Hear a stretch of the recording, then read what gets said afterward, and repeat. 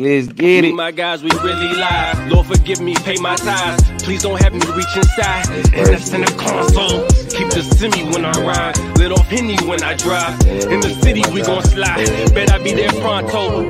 And soon when I blind. This next chop is we gonna call it the reality chop. Because we know that in reality, even though we want to kind of be able to celebrate these, I feel like these kind of temporary victories. That's what I feel bad calling it that, but you know what I'm saying, we call it temporary victories. We understand that reality hit us real fast all the time. So we know that literally minutes, maybe an hour after we got the verdict from the Derek Chauvin trial of him being found guilty on all 3 charges, we know that in Ohio, the state of Ohio, a 16-year-old girl called the police because she was being, you know what I'm saying, she was being jumped at her, her residence. She called the police for help. Within how many seconds, Toya? 20. Within 20 seconds of the police arriving, shots was fired, and you feel me? It resulted into a young woman. I mean, a young child. You feel me? We want to make sure we're being careful with the language because we know that sometimes we use. I feel like we rob Black children of their childhood, especially young Black girls. You feel me? They youth, so their innocence. Definitely, ended with her. You know what I'm saying? Being killed, being shot in the chest 4 times. She did have a knife. She was defending herself, you know what I'm saying, looking like she was possibly about to stab the person that she was defending herself against. And since that has happened today and yesterday, there's been a lot of things that has been said. And I'm just curious right now, based off of what y'all know about, you know what I'm saying, what's going down. What is y'all argument in terms of people saying this is justified killing? Like straight to the point. That shit is violent as hell. And it is a stark reminder. Every time a Black woman dies, we get reminded of the different rules that that society plays when it comes to Black women being killed. When Corinne Gaines got killed, she was sitting in her apartment with a gun, this and that, whatever. When Breonna Taylor got killed, people was like, well, you do got to watch the company. You keep you up here messing around with such and such and such, whatever. It was always always an explanation or a justification for Black women being killed. Yet when Black people get killed, we take a step back and we really wipe the slate clean. We say they bet not post on pictures that look like this. They bet not talk about them like this and look at them criminalize this, that, and the other. And criminalizing them, this, that, and the other. But we're doing that to her. And I saw a lot of tweets. I saw a lot of once video and footage and pictures came out. I saw a lot of disheartening messages from people, tweets, Instagram posts, Facebook posts of just she deserved it, and I was dumbfounded by that. I don't know what human walking this earth got the right. Really, when it's all said and done, even with the most heinous issues, to say somebody deserved to die, them is heavy words. You got to be careful how you say that. How you talk about it. Man, listen. Heavy words. Listen. If you knew anything about the details of it, you could tell you talking out your side of your neck when you say that. Because if you knew anything about the details of the situation and piecing together, you wouldn't be able to formulate that thought. So that was my reaction. Yeah, the crazy thing about it to me is just that it's just a question of due process. We were talking about this earlier. When it comes to, like, again, we got the Derek Chauvin backdrop, and we're going to talk about that today too. Yeah, I mean, when it comes to, like, looking at those things as victories and all of that shit, this is why, and I think the reality chop is very, it's on point in terms of the conversation because it was a quick check. Like, no, this is still normalized. You feel me? Like the young woman was denied due process. That cop showed up and within 20 seconds was the judge, jury, and the executioner. Right? We pretend to take like shit like the death penalty serious in this country, but when cops literally have the ability to decide at that moment who is like who should live or who should die. You know what I'm saying? Like, we really got to take a look at what does it mean to provide due process? At what point does that start? And if all of these Black people at the bare minimum, if you don't respect the life of the people that's getting killed, if you don't think Black lives fucking matter, at the bare minimum, if you respect law and order, they are being denied due process every time this happens. Facts. At the bare fucking minimum, regardless of what you like of how you thought they were behaving, the whole innocent until proven guilty concept has to do with, okay, let's get the facts of the matter and then make a decision on how we should go about what punishment should look like. And when you have Black people being consistently denied this process, even if you think they were doing something wrong, even if you think that they kind of provoked the scenario, everybody is still is supposed to be afforded the right to have their day in court. Explain why, what it looked like, wasn't what it looked like on, you know what I'm saying, when people first showed up. And when police decide to just fire them shots off break, right, at a bare minimum, they are being denied that right. Yeah. And just to keep the conversation going, I'm gonna pose a question, then I gotta get out and head to this. But I seen that the mayor of the city where she was killed at said that the police officer had to make a decision to, you know what I'm saying, to defend the other person's life, and that's what he did. What do y'all think is the culpability or the responsibility that, you feel me, that this creates in terms of dialogue, in terms of victim blaming specifically for this young woman, for this young child that got killed? Worst approach to victim blaming in the world, because my question I have when you say stuff to that, and what in the hell are y'all teaching at the academy? What and secondly, why do you keep putting these tasers on your belt if those are just non-options for you? They're just for decoration. They're just to make you feel good, I guess, to have options, door number one, door number two, but it does not seem like these officers use them. And then I'm just really trying to figure out what they teach at the academy. I've been wondering what the purpose is of shoot to kill versus shoot to disarm or shoot to disengage. Right? I posted on Twitter and talked to somebody specifically today. They were like, you have to neutralize the threat. You neutralize the threat in the situation. You don't neutralize people. So if a knife is a threat, she should have one less hand today. I'm with it. I think I can sleep at night knowing that somebody who had a weapon that was targeting another human life, even though she was outraged and didn't know there was people coming and going and authorities and she's just fighting for her life, maybe no hand. I'll sleep. Yeah, all the limbs you could have hit in the chest. Maybe a lack of a leg. Maybe she goes down because she was shot in the foot or in the thigh or something like that. And we hope for the best and people are able to render aid. But what do you do with 4 bullet holes in your chest? When 20 seconds the police have come towards you, haven't stopped to figure out who's the one who called, who started the altercation, freeze? How do you have enough time to say that, to respond, to allow people to adjust to that and still walk away from it alive? You don't when you have an intent to kill. Yeah. And the last thing I'll say is this reminds me of Tamir Rice. This is not new news. Beat me to it. I know Dom about to say something. I know they hit me about to get out, but this the last thing I want to say in this. I know you're about to keep the conversation jumping. I can't wait to watch this in the morning and see. But it's just, if there are multiple, if you have all these alternatives in terms of taser, mace, rubber bullet, left arm, left leg, right leg, it's like I don't know in what world you're able to justify using deadly force, especially with the child. And two, it's just a rhetorical question. What does it look like, Toya, if you call the police to help you at your residence where you live, where you know what I'm saying, where you at, and the police pull up and see you feel me, basically defending yourself against an intruder or somebody that come and do you ill will, and they do something to you in protection of the person that you call for? Like what like in that world, what is the scenario? If you didn't create stand your ground laws for no other reason, you created it for this situation. If they didn't exist for nothing, but George Zimmerman and Trayvon Martin, you can apply it to that. You can apply it to the complete sense of the world, but this young lady couldn't defend herself on her own property with a weapon because she felt threatened and was not about to, and called the authorities, called for help. So imagine this. You know what pisses me off about this the most? The second of relief that she felt before her life got took. The sliver of, oh shit, they here. Before she got killed by him. Do you know that is what pisses me off the most? Me too. And them lights heard woo woo and said, "Oh my God, they finally here. I can maybe relax a little bit."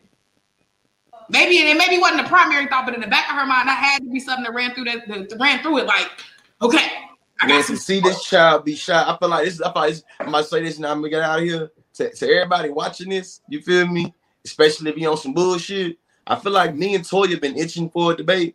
And if you want to debate the law and debate about this specific instance, me and Toya, we taking all contenders. You feel me? White, black, liberal, moderate, leftist, conservative, all contenders. If you believe what happened in this instance in Ohio is supposed to happen, or you believe it was justifiable, holler at us. Please. Yeah. I will love it. Yeah, appreciate it, Lee. I hit you up tomorrow, bro. Oh, yeah, appreciate y'all. All right, brother. Yeah. I think here, this is a conversation that I feel like we have to revisit too often. If it's anything I would be critical of, and I mean I can't even be critical of that, is calling the police in the first place. It's like ultimately, I don't see a scenario as much as we want as easy it is to justify calling the police. Too often you have the people who need the police end up being victimized by the police simply because of how they're seen, how the situation in particular look. You feel me? When it comes to like actually assessing the situation, like when you talk about that de-escalation, this is what I mean by like the question of being afforded the right to be able to explain what's going on. You know what I mean? Because this is the second situation where a taser should have been used. A taser would have been appropriate, but it wasn't. Right? You have mace, you have all type of things that's afforded to you, but it's still a confusion as to why these things aren't popping off. And because black people being killed has been so normalized, people jump to the justification as opposed to questioning why it had to go down like that in the first place. Thanks. Like, and I think that's what's more problematic outside of how we talk about the scenarios and like, damn, you know, it was this crazy situation. Like, it really wasn't. Like, this is a normal, regular ass situation, and an everyday cop. Now, in this instance, a life was taken, but did that use of force? You know what I'm saying? Like the use of like the power dominance, like the way that the cops feel like they have to really kind of put their foot down on the situation is something that niggas have to deal with every single fucking day. Yeah, and this is the spectacular instance of the shit when it's really a normalized instance of what black people dealing with in America. True. Are we able to put George backstage? Is he not? It was just this random body. Yeah, there you go. It's weird. And I think the worst part of understanding like this overexertion of power and this overexertion of force toward black people is that it's not even like, damn, y'all only beat up white people, but y'all kill us. That would be different, right? That would be like, okay, y'all just beat the shit out of white people, but they live to tell the story later. No, they get walked out and taken to Burger King. The man who shot up the grocery store a couple weeks ago, walked him out in his drawers. He was bleeding, made sure he got medical attention before he was taken wherever he was supposed to go. The man who shot up the movies in Aurora, alive, sitting in prison somewhere, kind of minding his business, waiting for his chickens to roost. And so that's the shit that is really kind of infuriating. Jada said it in the comments. I've seen white people be able to walk away after murdering whole families, whole people, whole public places. Right. And that's what is bewildering to me is the gratuity.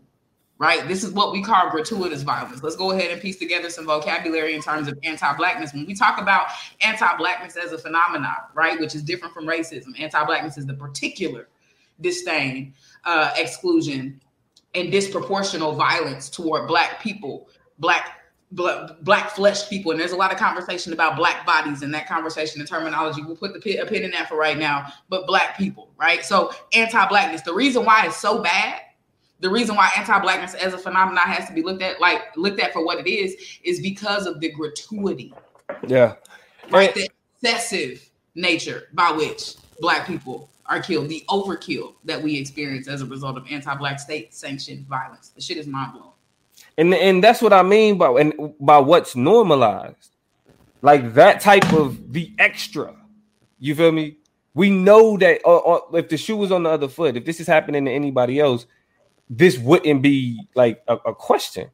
We know we already know. We talked about what happened to the brother in the Somali, I think he was Somali American, the first Somali American police officer in Minneapolis. How they treated him when he killed that white woman. It wasn't no question. He's in jail right now. He's the only other comparable case that they have too. Police officers being like Minneapolis just got bad luck, but the officers being charged in the state. Well, no, I mean you have Minneapolis is also a very segregated city though, one of the most segregated cities in in the United States, and so it's when you have one of the most segregated, but one of the most diverse. So you got a whole bunch of different types of people out there, but the stratifications of those people are probably is very unique. And so when you have that type of precedent, right, like it. And then when it's that blatant, what more conversation can be had? Like even trying to find the words to describe, like you can go back to 15, 16 different chop up episodes and like hear us deploy this language. You know what I'm saying? Because it's that serious, it's that ridiculous. You feel me? But we literally have to keep having the same conversation because like this is it. You know what I'm saying? Like this is like everything that we talk about, everything like in terms of why we got into having these conversations in the first place, which is giving people a language to have them, you feel me, a broadening the conversation outside of what, you see on the social media timeline or on cable news. But the idea is like, damn, you feel me? How many more times do we have to explain how, like, hey, it happened again, y'all? I mean, no more. And this is where, a lot of people, and I'm going to slide over. See, Jeremy got there before I did. No conversation, speak their language, destruction. A lot of people was mad. They was upset. They was frustrated. When, and I know this is detached, but it's similar. When Maxine Waters said, we should be more confrontational. If we don't get the news we want out of the Derek Chauvin decision, a lot of people was pissed off. And cool. You can we're going to talk about that because, that's a part of that. That's part of the next shot. Well, regardless, feelings aside about those comments, nothing's worse than the ability to sit on somebody's neck for 9 minutes. Nothing's gonna beat pulling up on what is more confrontational than pulling up on somebody and 20 seconds later shooting them in the chest. What is more confrontational than shooting at somebody over expired tags and something hanging in their mirror because they was driving away from you? What's more confrontational than that? So I political agendas and perceptions, I get it. Those are things that are at stake. But if we zoom out a little bit, right, and put reality, our cap of reality on, not our cap of political prowess and navigation. We get it. We have to be strategic. But come on now, she wasn't wrong. And so we understand the desire to blow shit up, to mess shit up, and that's just kind of where niggas be at. And I save that type of space for niggas. I do. I save that space for black people to just be that mad. Because if white people can get that mad over hockey games and sporting events and Final Four appearances and NCAA shit, then losing elections. Hello, the anger and frustration with a more diverse America, January 6th. If they can hold space for that, I'm a hold space for niggas to be inexplicably upset with how they feel about some things. These comments is popping. And I want to holler at them real quick. Noel says, MaKhia was in foster care. She was already vulnerable and perhaps in a place she did not feel safe. Makes the utter failing of the system even more horrific, right? Like the underturn, the double entendreness, if you will, of the failure of the state. It means so many different things at the same time. Jada added on to the definition of gratuitous violence by reminding us that it's violence for the sake of violence. It's violence for violence's sake. It's right? Fucked up just to be fucked up. Just for the sake of it, which is different than a lot of types of experiences that others face in our society. Gio, what's up, little bro? Says there's something to be said about a white cop entering an altercation between black people and immediately choosing to shoot. These instances y'all are mentioning where white suspects live was actually in a white or commercial space, but in MaKhia's 911 call, I'm willing to bet the cops already knew they were coming into a black domestic dispute, into probably a black area. I'm editorializing there. Gio says, I'm thinking that the impetus to shoot is an act of first response, right? Already ready. I probably drove up one hand ready to pop out and go to change to bang bang, right? So I mean, because think about how like it's clipped. Like when you pull up, you gotta open the door, unclip the shit from the holster, have it in the hand, aim it. That shit that means that when you got there, you was already doing this. When you got there, you was already on that. You know what I'm saying? And people will say when you got there, you saw a knife and that triggered those instincts. We'll raise the question again. What the hell are you learning at the academy? This seems textbook. Dominique said it just a couple minutes ago. This was not a unique instance where anything phenomenal happened. Somebody is on the scene in an altercation with a weapon. That's it. Like they y'all didn't go. There's no chapter for that. And look, hey, no, and I bet they cover knives in 101. You feel me?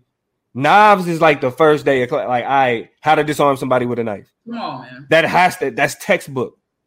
That's textbook. Now, I'm gonna say this in terms of, before we move on to the next top, in terms of, again, like somebody being in a vulnerable situation, a part of a vulnerable population.